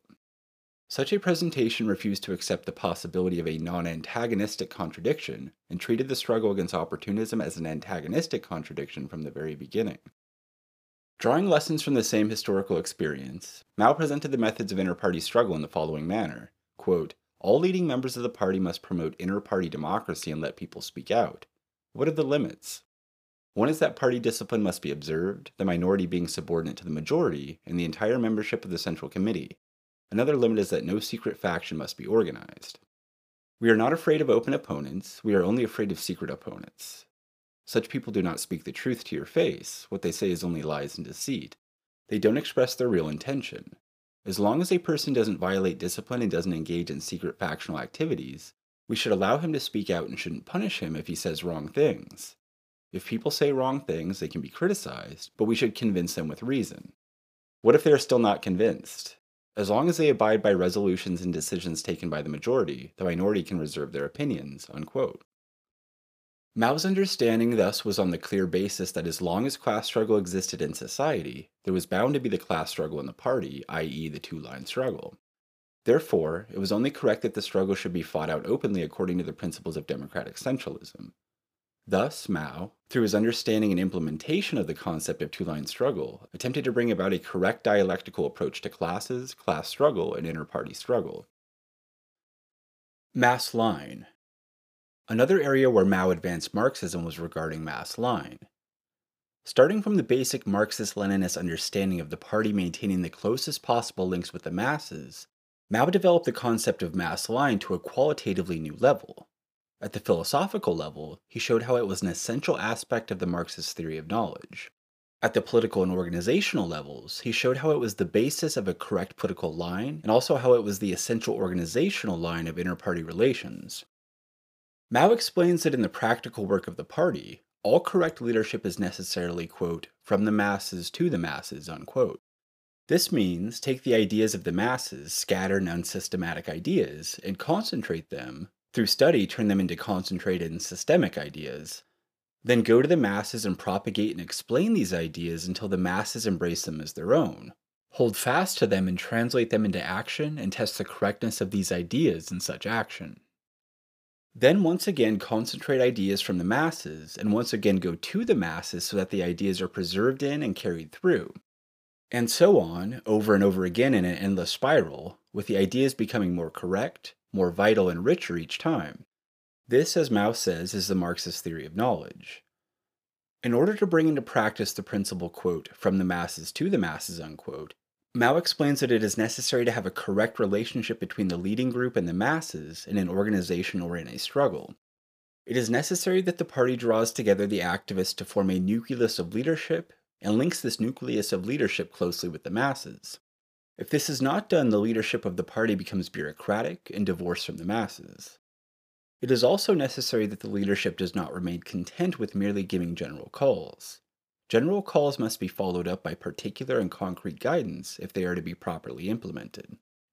Quote, take the ideas of the masses and concentrate them, then go to the masses, persevere in the ideas and carry them through so as to form correct ideas of leadership, such is the basic method of leadership, unquote.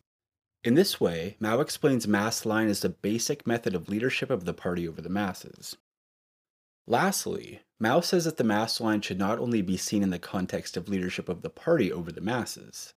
In fact, Mao also stresses the application of the mass line to inter-party relations. He thus also saw it as an organizational line.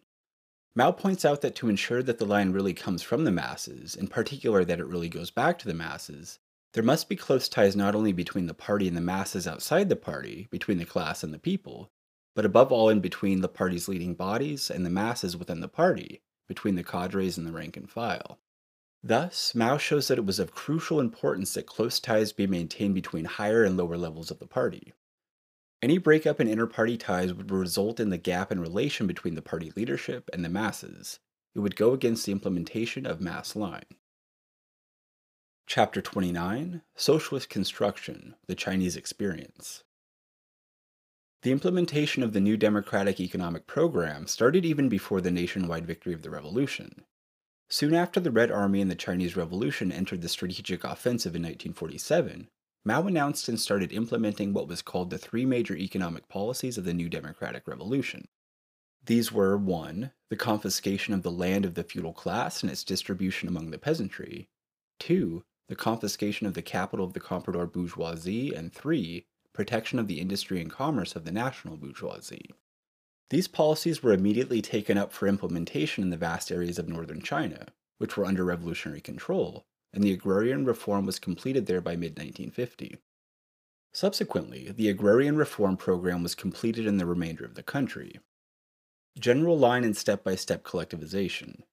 In 1951, the party adopted what came to be known as the General Line for Socialist Construction for the period of transition from capitalism to socialism. The basic aim set for this period was to accomplish the industrialization of China together with the socialist transformation of agriculture, handicrafts, and capitalist industry and commerce. The target set to complete this process was roughly 18 years. This was divided into 3 years of rehabilitation to recover from the damage and destruction of the Civil War, plus 15 years covering 3 5-year plans for planned development of the economy. In accordance with this general line, a step-by-step plan was drawn up for the socialist transformation of agriculture. The first step was to call on the peasants to organize agricultural producer mutual aid teams, consisting of only a few to a dozen or so households each. These teams had only certain basic elements of socialism, like help and cooperation among the members of the team.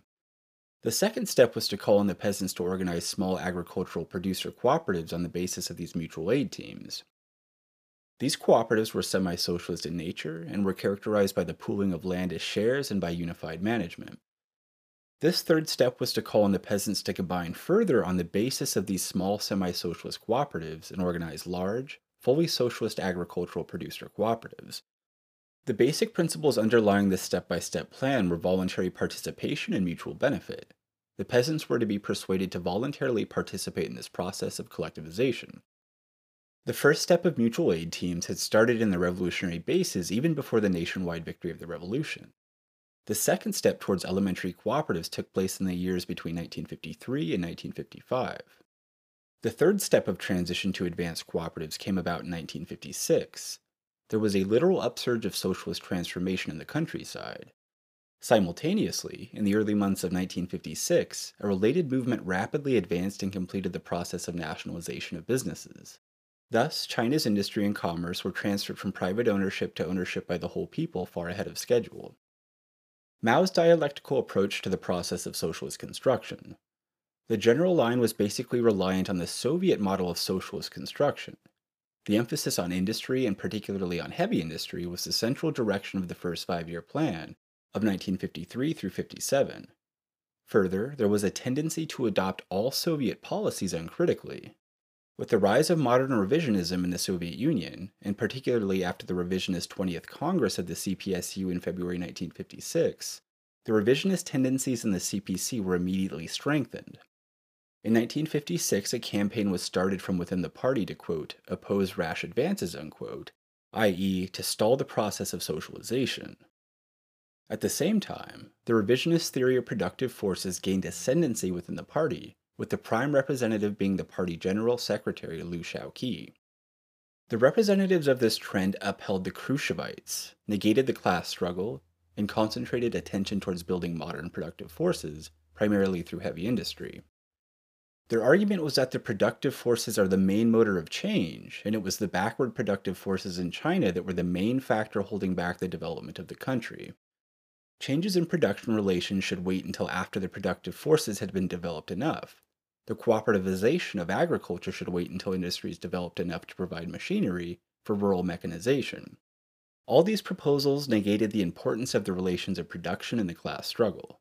It would lead to growth of revisionist and bureaucratic trends, and the growth of a new exploiting class.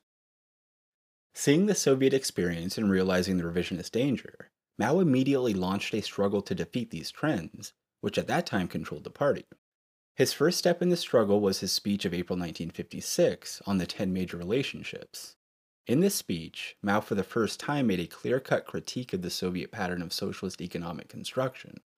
While referring to the relationship between heavy industry on the one hand and light industry and agriculture on the other, Mao stressed that, quote, "We have done better than the Soviet Union and a number of East European countries.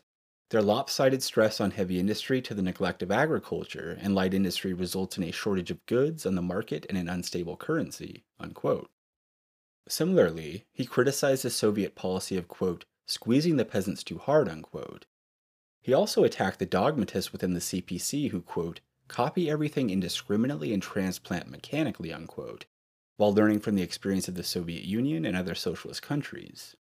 He also criticized those who were following the example of Khrushchev in indiscriminately criticizing Stalin. He upheld Stalin as a great Marxist with 70% achievements. Thus, through this extensive critique of the Soviet revisionists and the mistakes in the Soviet socialist construction, Mao led the struggle against the then dominant revisionist line of productive forces within the CPC.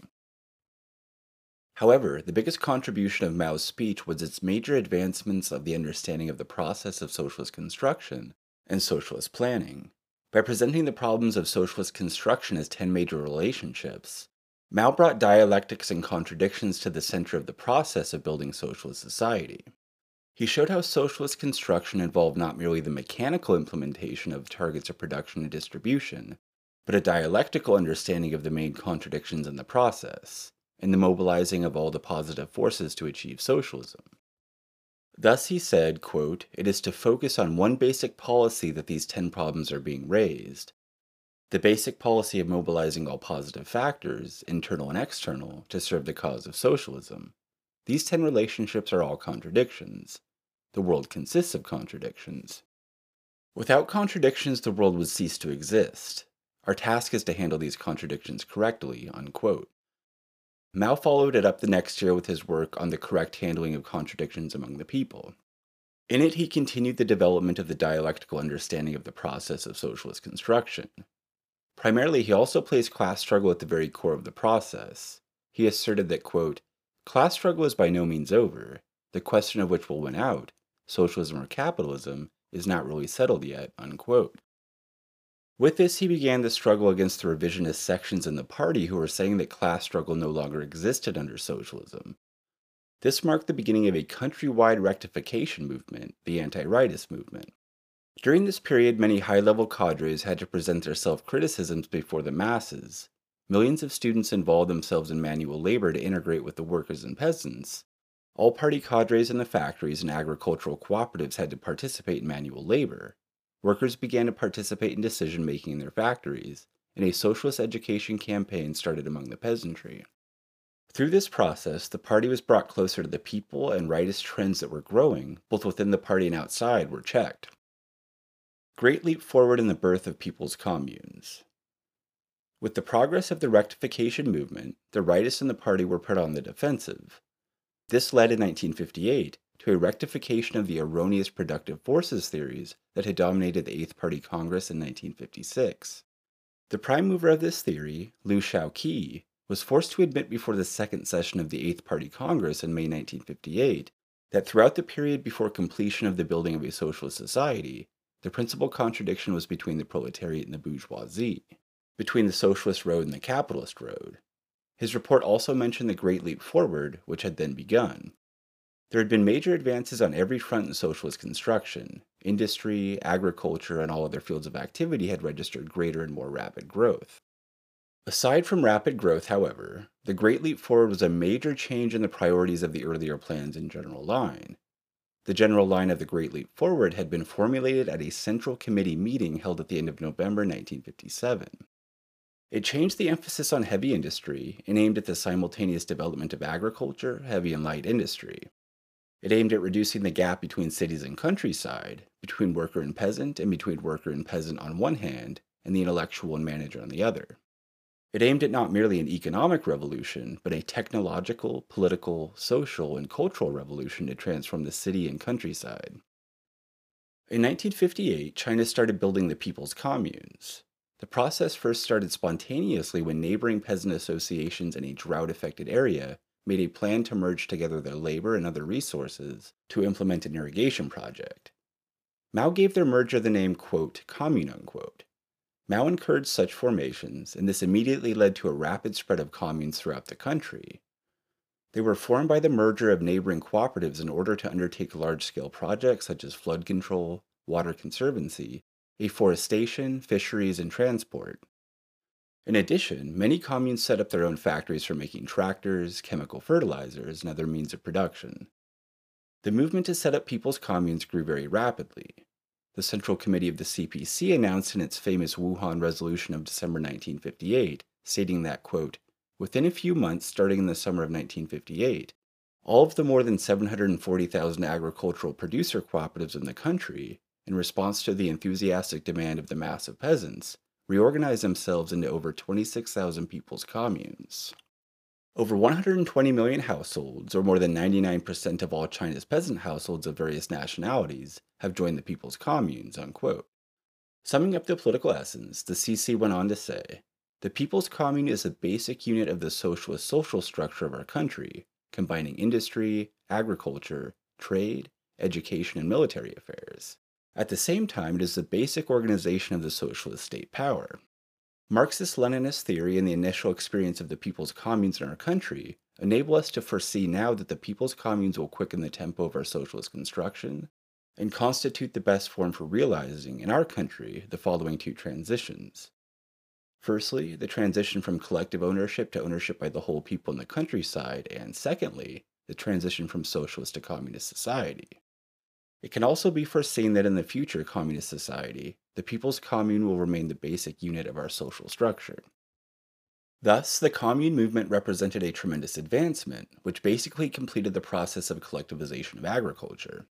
However, the expectation of the commune advancing the process of the transition to full public ownership in communism could not be fulfilled to that extent. Also, attempts at setting up urban communes could not be consolidated. In the earliest period of the commune movement during the Great Leap, there were certain, quote, left, unquote, heirs. Mao in his speech in February 1959 called it a, quote, communist wind, unquote. These, quote, left, unquote, heirs, which Mao identified, were mainly of three types. The first was the leveling of the poor and the rich brigades within the commune, by making the whole commune into one accounting unit. This meant that shares of the peasant members of richer brigades, the former advanced cooperative, would be smaller than the share they would receive soon after the commune was formed. They would thus resent the formation of the commune, and their participation would not be voluntary. The second error was that capital accumulation by the commune was too great, and the commune's demand for labor without compensation was too great. When larger amounts were kept aside for capital accumulation, the share that the peasant got was lower. Similarly, more labor without compensation can only come where the consciousness has been raised to that extent. The third error was the, quote, communization, unquote, of all kinds of, quote, property, unquote. In some areas, attempts were made to even bring minor property of the peasants like hens and pigs under the commune. This too was opposed. These errors were soon corrected. The production brigade, former advanced cooperative, was kept as the basic accounting unit, and in 1962, this was brought to an even lower level, that of the production team. However, though the perspective remained always of raising the level of ownership and accounting to higher levels, as a process of greater socialization and transition towards communism, this did not succeed. The basic accounting and ownership unit continued until 1976 to remain at the lowest level, the production team. Struggle against the capitalist roaders.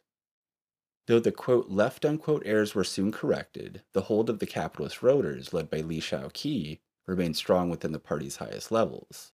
The two-line struggle was represented in direct and indirect ways. In July 1959, Peng Dahuai, then defense minister, launched a direct attack on the Great Leap Forward, criticizing what he called its, quote, petite bourgeois fanaticism, unquote, and desire, quote, to enter into communism in one step, unquote. Mao repulsed these attacks and defended the politics of the Great Leap. However, though Peng was defeated, the other capitalist roaders continued their attacks through indirect means. One method was through a veiled defense of Peng and attacks on Mao in the media. This was through articles and also through plays and cultural performances intended to show how Peng was an upright comrade who had been victimized. The other method was to stall or divert the implementation of key policies decided at the highest levels. A principal example was sabotage of the program of socialist education and the decision to launch a cultural revolution, taken by the 10th plenum of the Central Committee in 1962. Though the capitalist voters formally agreed, through their control within the party structure, they ensured that there was no mass mobilization. They tried to turn the Cultural Revolution in the direction of academic and ideological debate rather than class struggle. Mao, throughout this period, 1959 through 65, fought the battle at various levels. He realized on the basis of the Soviet experience the very real danger of the restoration of capitalism. He, therefore, on the basis of a major study of the politics and economics of the Khrushchevite revisionism, drew the theoretical lessons of this experience for the education of the Chinese and the international proletariat. Through the struggle of the Great Debate against Khrushchev's modern revisionism, Mao tried to rally the revolutionaries around the world and in China. Through his works like Critique of Soviet Economics and the CPC's analysis of Khrushchev's phony communism and its historical lessons for the world, he tried to inculcate in the party cadres the theoretical foundations for a fight against revisionism and restoration. However, he mainly tried to draw the masses into the struggle to defend and develop socialism and prevent the restoration of capitalism. Besides his earlier mentioned program for socialist education, he also gave slogans for socialist emulation of Dazai and Da King experiences as model experiences in building socialism. But when all attempts to mobilize the masses were diverted by party bureaucracy, Mao succeeded after tremendous efforts in unleashing the energies of the masses through the Great Proletarian Cultural Revolution. It was the culmination in practice of Mao's development of the Marxist principles of socialist construction. Chapter 30: The Great Debate, Mao's Fight Against Khrushchev's Modern Revisionism. In 1953, after the death of Stalin, a revisionist clique led by Khrushchev enacted a coup and took over the controls of the CPSU, then the leading party of the international proletariat. They threw out or killed the revolutionaries in the party, started the process of the restoration of capitalism in the first homeland of socialism, and proceeded to develop ties with the imperialist camp, particularly U.S. imperialism. By 1956, after securing firm control over the CPSU, at the 20th Congress of the CPSU, they started spreading their revisionist poison among other communist parties. They simultaneously attacked the so-called Stalin personality cult and introduced the revisionist theory of the, quote, three peacefuls, unquote: peaceful transition, peaceful coexistence, and peaceful competition. Peaceful transition meant peaceful transition to socialism by the parliamentary road. Khrushchev proposed that in the present era, it was possible to achieve socialism by peacefully winning a majority in parliament and then bringing about reforms to bring in socialism. He thus denied the need for revolution.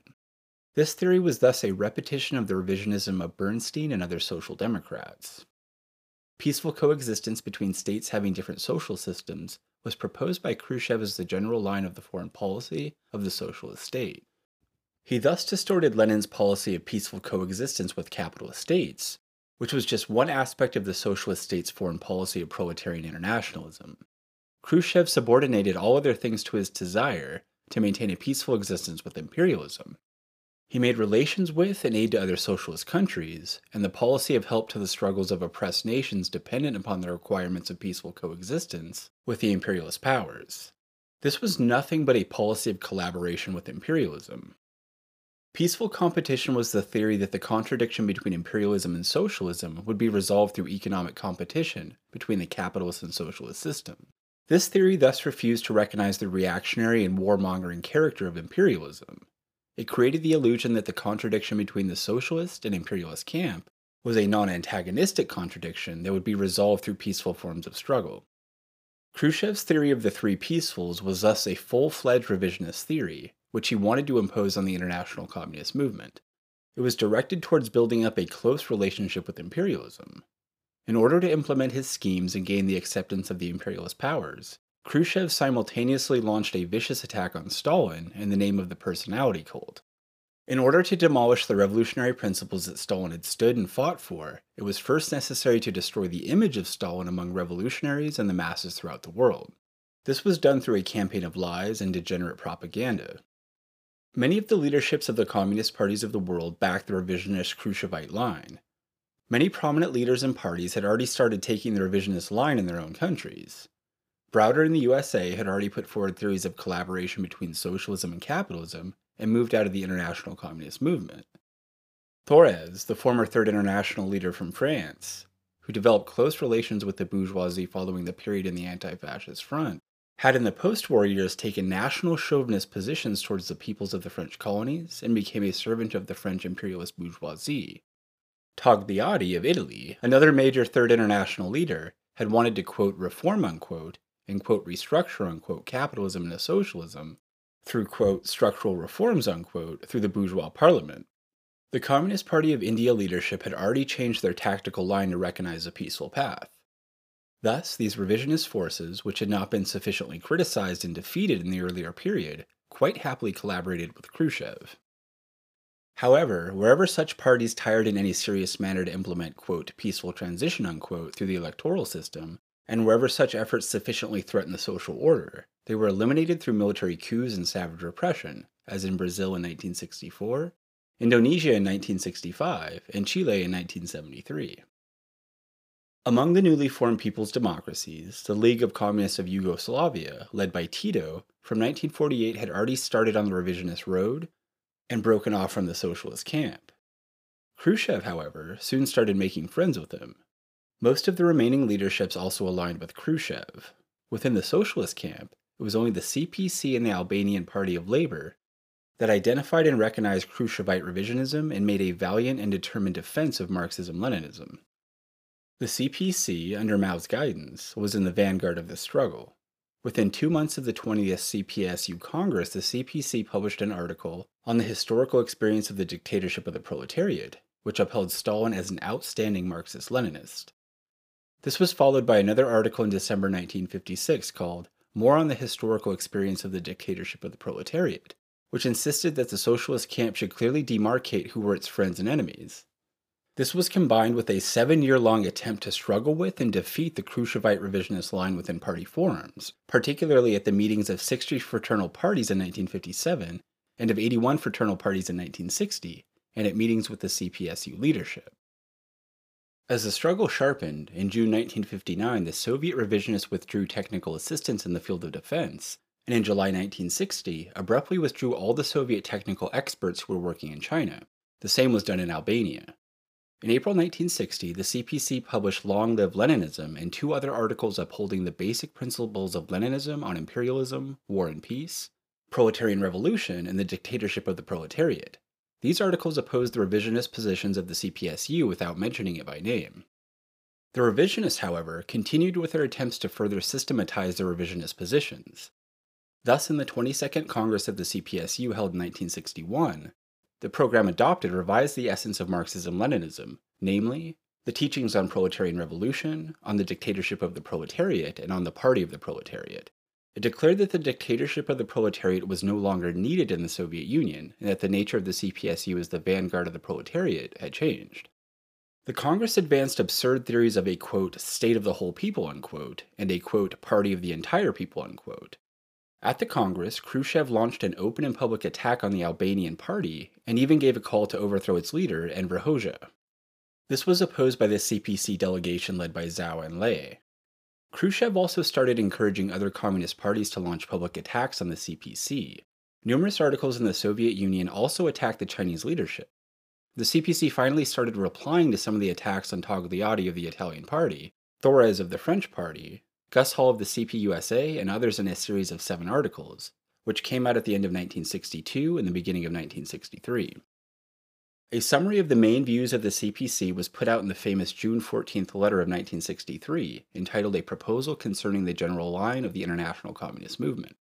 The CPSU replied with an open letter to the CPC. Since the whole issue was now in the open, the CPC decided to conduct the debate through the open press. It published 9 commentaries on the CPSU's open letter and clarified all of the issues before the masses.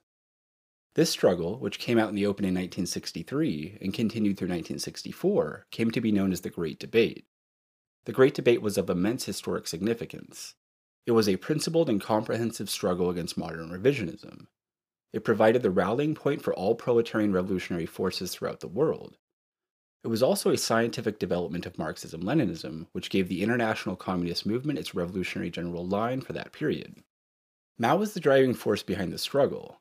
It was through the Great Debate that Mao advanced the science of Marxism-Leninism by providing the answers to the most significant questions before the international proletariat: the fundamental contradictions in the world, who are friends and enemies, the aims of the movement, and the path for achieving the victory of world socialist revolution. These formulations were mainly contained in the June 14th letter. The 9 commentaries outlined and elaborated the revolutionary position on various crucial issues facing the international communist movement after World War II: neocolonialism, war and peace, peaceful existence, Yugoslavia, Khrushchev's revisionism, and the historical lessons to be drawn therefrom. It was through the Great Debate that Maoism gained further acceptance as the guiding ideology of the revolutionary sections of the international proletariat. Chapter 31: The Great Proletarian Cultural Revolution. The Great Proletarian Cultural Revolution, GPCR, was the answer of Marxism to the obstacles and sabotage of the process of socialist construction created by the Khrushchevites and the capitalist roaders. Particularly after the rise of revisionism in the Soviet Union, Mao realized that one of the biggest dangers of the restoration of capitalism came from within the party itself. Throughout the Great Debate, Mao, while fighting revisionism, tried to find the answer to the question of how to prevent the restoration of capitalism. He was at the same time deeply involved in the fight with Chinese Khrushchevites, like Liu Shaoqi and Deng Xiaoping. Thus, while concluding the Great Debate in the CPC's last document, which was called On Khrushchev's Phony Communism and Its Historical Lessons for the World, Mao stressed certain points on the question of prevention of the restoration of capitalism.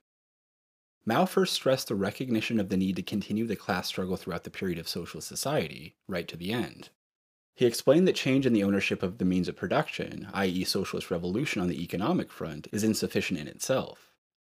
He insisted that we must have a thorough socialist revolution on the political and ideological fronts in order to consolidate the revolution, and that this revolution must be continued under the dictatorship of the proletariat. Another point that Mao repeatedly stressed was that in order to carry out this revolution, it was necessary to stick to mass line and to boldly arouse the masses and launch mass movements on a large scale. For this, the party would have to rely on, win over and unite with the masses of the people, who constituted 95% of the population, in a common struggle against the enemies of socialism. Mao also stressed the need to, quote, to conduct extensive socialist education movements repeatedly in the cities and countryside, unquote. In these continuous movements for educating the people, Mao again stressed the need to organize the revolutionary class forces and to, quote, to wage a sharp tit-for-tat struggle against the anti-socialist, capitalist, and feudal forces, unquote. Thus, Mao clearly saw that the extensive participation of the masses was an essential precondition to prevent the restoration of capitalism. This came from Mao's experience of how the revisionists from within the leadership of the party itself were the main elements bringing about the restoration of capitalism. However, within the CPC, there was a strong resistance from the highest levels, led by Liu Shaoqi, to the implementation of these theories and the concrete program being proposed by Mao. Thus, though the, quote, socialist cultural revolution, unquote, was officially accepted at the 10th plenary session of the 8th Central Committee in 1962, the implementation was half-hearted and in a direction counter to the line given by Mao. In fact, the party bureaucracy, under Liu's control, started criticizing Mao for the actions he was trying to take and opposing the actions taken on capitalist roaders, like Peng Dehuai. They conducted this criticism through articles in the press and plays and other cultural forums in their full control. Their control was such that Mao could not even get an article defending himself printed in the press in Beijing. Such an article defending Mao and his policies was finally published in November 1965 in the Shanghai Press, which was a much more radical center than Beijing.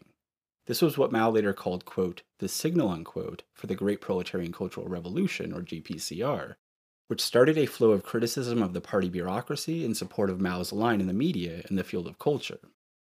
There also arose demands for self-criticism by the main culprits. The party bureaucracy, however, did all they could to prevent this movement from taking on a mass character. The Cultural Revolution Group, which was supposed to initiate and direct it, actually tried to control the dissent and channel it along academic lines.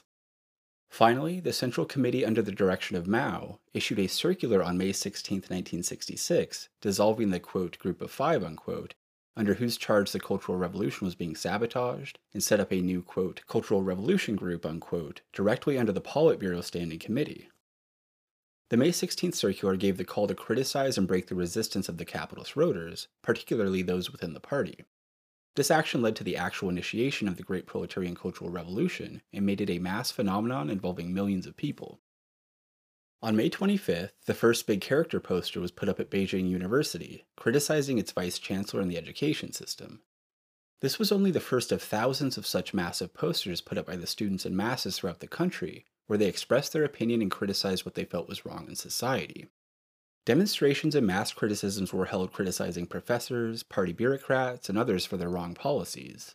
Soon there was a demand from a section of the students for the abolition of entrance examinations. In June, the Central Committee passed an order suspending new admissions to colleges and universities for 6 months, so that students and youth could more fully participate in the GPCR. However, the 6-month period proved too short, and the universities only opened again after 4 years. Mao too started personally participating in the GPCR. On July 17th, he participated along with 10,000 other swimmers in a mile-long swim across the river Yangtze. This was a symbolic act signifying that he was participating in the flowing stream of the GPCR. On August 5th, during the 11th plenum meeting of the CPC, Mao gave a much more straightforward signal. He put up his own big character poster. His main slogan was, quote, "Bombard the headquarters," unquote. This was a clear-cut call to attack the capitalist headquarters of the capitalist roaders in the party, headed by Liu Shaoqi. Mao's call gave a further push to actions and militancy of the movement. On August 18th, Mao was present at the first rally of Red Guards in Beijing. It was 1 million strong. The Red Guards were the members of the thousands of mass organizations that had sprung up throughout the country for participation in the GPCR. The first mass organizations were composed mainly of students and youth, but as the movement grew, such organizations grew among the workers, peasants, and office employees. The August 18th rally was the first of numerous such rallies. At some times, there were over 2 million Red Guards from all over the country assembled in the capital. The 11th plenum defined the GPCR as, quote, "a new stage in the development of the socialist revolution in our country, a deeper and more extensive stage," unquote. Mao, in his closing speech at the plenum, said, quote, "The great proletarian cultural revolution is in essence a great political revolution, under socialist conditions by the proletariat against the bourgeoisie and all other exploiting classes. It is the continuation of the long struggle against the Kuomintang reactionaries waged by the CPC and the broad revolutionary masses under its leadership. It is the continuation of the struggle between the proletariat and bourgeoisie," unquote. The 11th plenum adopted what came to be known as the 16 Articles of the Cultural Revolution. They repeated what had been said by the May 16th circular, that the present revolution was to touch people's souls, to change man. Old ideas, culture, customs, habits of the exploiting classes still molded public opinion, offering fertile ground for the restoration of the past. The mental outlook had to be transformed and new values created. It identified the main target as, quote, "those within the party who are in authority and are taking the capitalist road," unquote. It identified the main forces of the revolution as, quote, "the masses of the workers, peasants, soldiers, revolutionary intellectuals, and revolutionary cadres," unquote. The objective of the revolution was, quote, "to struggle against and crush those persons in authority who are taking the capitalist road, to criticize and repudiate the reactionary bourgeois academic, quote, authorities," unquote, and the ideology of the bourgeoisie and all other exploiting classes, and to transform education, art and literature, and all other parts of the superstructure that do not correspond to the socialist economic base, so as to facilitate the consolidation and development of the socialist system," unquote.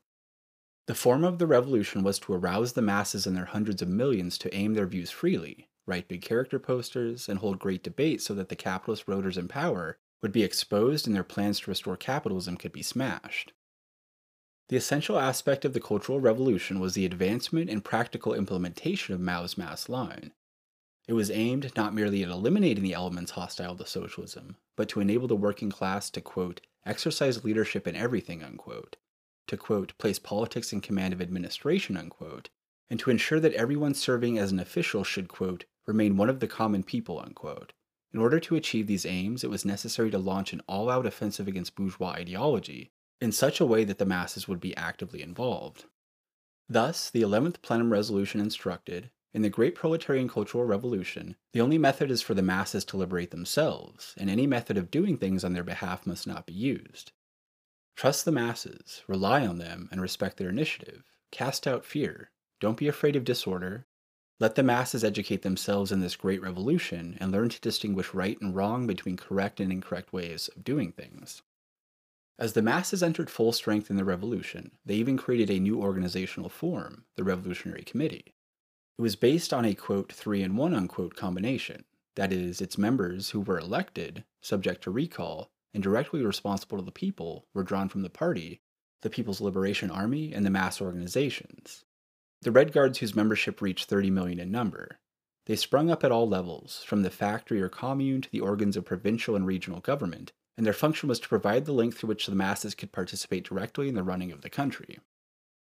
This three-in-one organ of power enabled proletarian political power to strike deep roots among the masses. Direct participation by the revolutionary masses in the running of the country and the enforcement of revolutionary supervision from below over the organs of political power at various levels played a very important role in ensuring that leading groups at all levels adhered to mass line.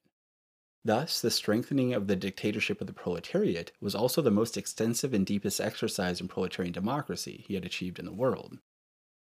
Under the initial sweep of the Cultural Revolution in 1966 through 67, the bourgeois headquarters within the party was effectively smashed, and most of the leading capitalist rotors like Liu Shaoqi and Deng Xiaoping and their supporters were stripped off their party posts and forced to do self-criticism before the masses.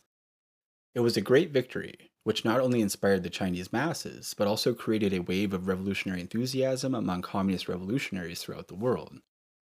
During the Great Debate, many revolutionary forces had gathered around the revolutionary line of the CPC, led by Mao, but it was mainly during the Cultural Revolution that these forces throughout the world came to accept that it was Maoism that could provide the answers to the problems of world socialist revolution. The Great Proletarian Cultural Revolution showed that Marxism had an answer to the enemy of capitalist restoration. This advancement in Marxism led to the consolidation of numerous revolutionary groups and parties throughout the world on the basis of Marxism-Leninism-Maoism, and the launching of revolutionary struggles under their leadership. However, Mao warned, quote, "The present great proletarian cultural revolution is only the first. There will inevitably be many more in the future. The issue of who will win in the revolution can only be settled over a long historical period. If things are not properly handled, it is possible for capitalist restoration to take place at any time in the future," unquote. Further, he reminded the Ninth Party Congress in 1969, quote, "We have won a great victory, but the defeated class will continue to struggle. Its members are still about and it still exists, therefore we cannot speak of the final victory, not for decades. We must not lose our vigilance. From the Leninist point of view, the final victory in one socialist country not only requires the efforts of the proletariat and the broad masses at home, but also depends on the victory of the world revolution and the abolition of the system of exploitation of man by man on this earth so that all mankind will be emancipated. Consequently, it is wrong to talk about the final victory of the revolution in our country lightheartedly. It runs counter to Leninism and does not conform to facts," unquote. Mao's words proved true within a short time. First in 1971, Lin Biao, then vice chairman, who in the Ninth Congress of the CPC had been appointed as a successor to Mao, conspired to seize power by assassinating Mao and staging a military coup. This was foiled through the alertness of the revolutionaries in the party. After this, however, arch revisionists like Deng were rehabilitated back to high positions within the party and state apparatus. During the last period of the Cultural Revolution, there was again a struggle against these capitalist rotors, and Deng was again criticized and removed from all posts a few months before Mao's death on September 9, 1976. However, he had many of his agents in positions of power. It was these renegades who engineered the coup to take over the party and lead it on the path of capitalist restoration very soon after Mao's death. It was they who sabotaged the Cultural Revolution and then formally announced its end in 1976. This coup and capitalist restoration, however, cannot repudiate the validity of the truth of the Cultural Revolution.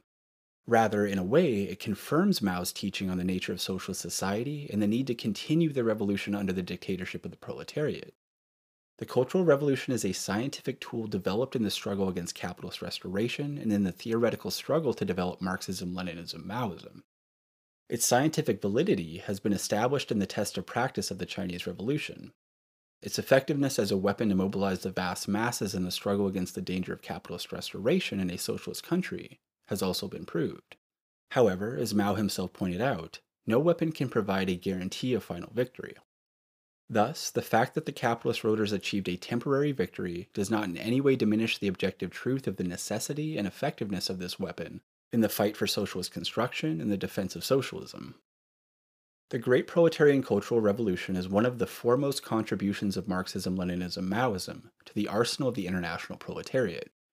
It represents the implementation and practice of Mao's greatest contribution to Marxism, the theory of continuing revolution under the dictatorship of the proletariat to consolidate socialism, combat modern revisionism, and prevent the restoration of capitalism. Its significance for the international proletariat is immeasurable in today's world, where all the socialist bases have been lost due to the manipulative schemes of the bourgeoisie within the communist parties themselves. Therefore, the time has come to revise Lenin's definition of a Marxist. Lenin, while defining a Marxist, said that it was not enough to accept class struggle to be called a Marxist. He said it is only those who recognize both class struggle and the dictatorship of the proletariat that can be called Marxist. Today it is not sufficient to only recognize class struggle and the dictatorship of the proletariat to be a Marxist. A Marxist has to accept the basic understanding of the GPCR.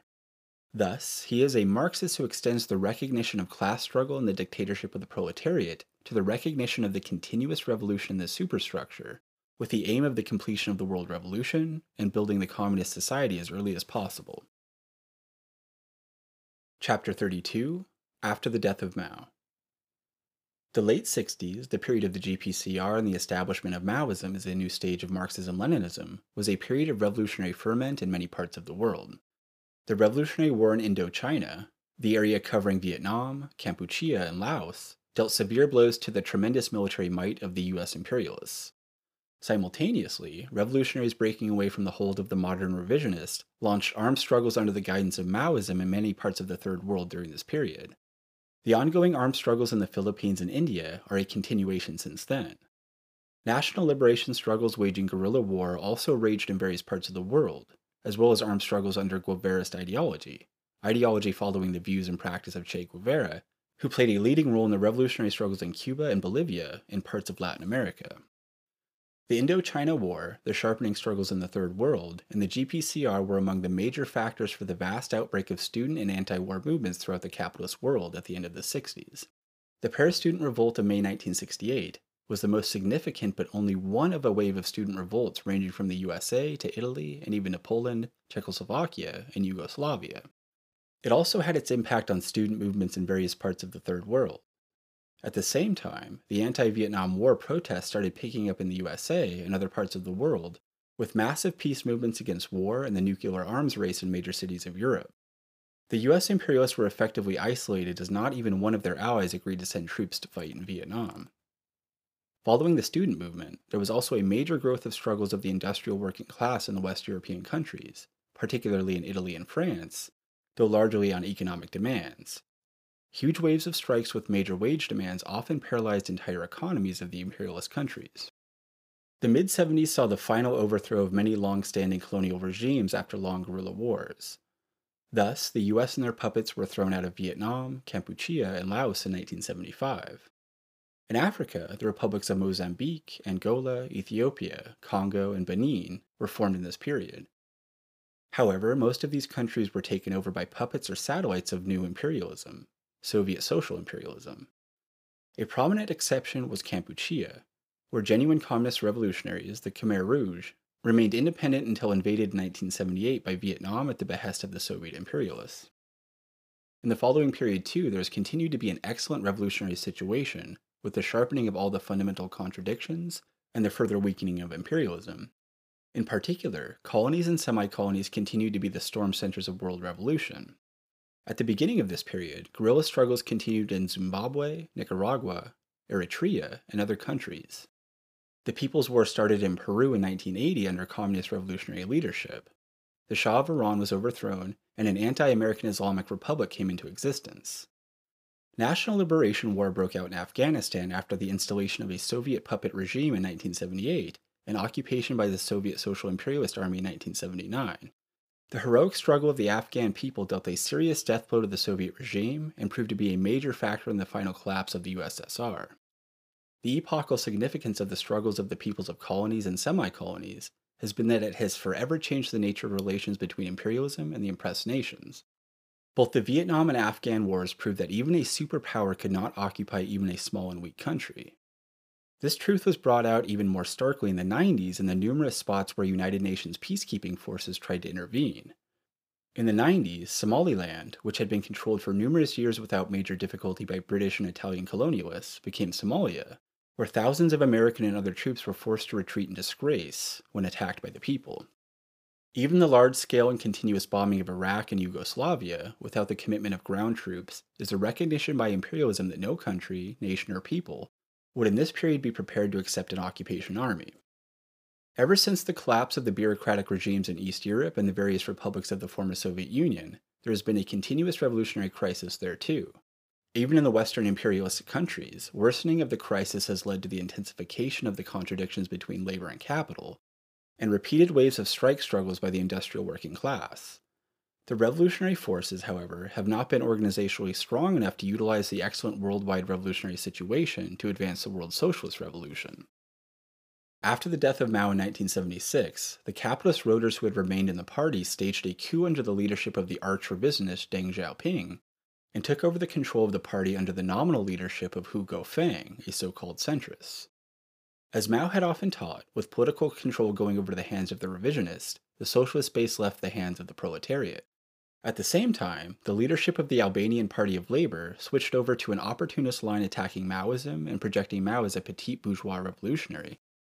Though the Khmer Rouge continued to hold power in Kampuchea, they were waging a constant struggle against the internal and external enemies of the revolution, and were yet to emerge from the economic ravages of war and consolidate their rule when they were defeated by the Soviet-backed Vietnamese army. Thus, there was no country anywhere in the world where the proletariat had consolidated its hold on state power and could play the role of a socialist base for the international proletariat. In the years immediately after Mao's death, there was a considerable amount of ideological confusion in the international communist movement, with the Deng revisionists, through Hu Guofeng, attempting to project themselves as upholders of Maoism. In particular, they falsely peddled the revisionist three-world theory as Mao's general line for the international proletariat. Many revolutionary sections accepted these positions, and only after the very openly revisionist history resolution of the CPC in 1981 and the 12th Congress in 1982 did most revolutionary forces throughout the world start coming out openly against Deng revisionism. However, some sections continued to follow the Dengist revisionist line and abandoned Mao's revolutionary teachings. Certain other sections allied themselves with the opportunist attack by the Albanian Party of Labor on Maoism. However, these parties later either disintegrated or openly revealed their revisionist nature. Those that resolutely opposed Deng revisionism and upheld Maoism in practice, however, made considerable advances. Today, these forces form the core of the revolutionary international proletariat.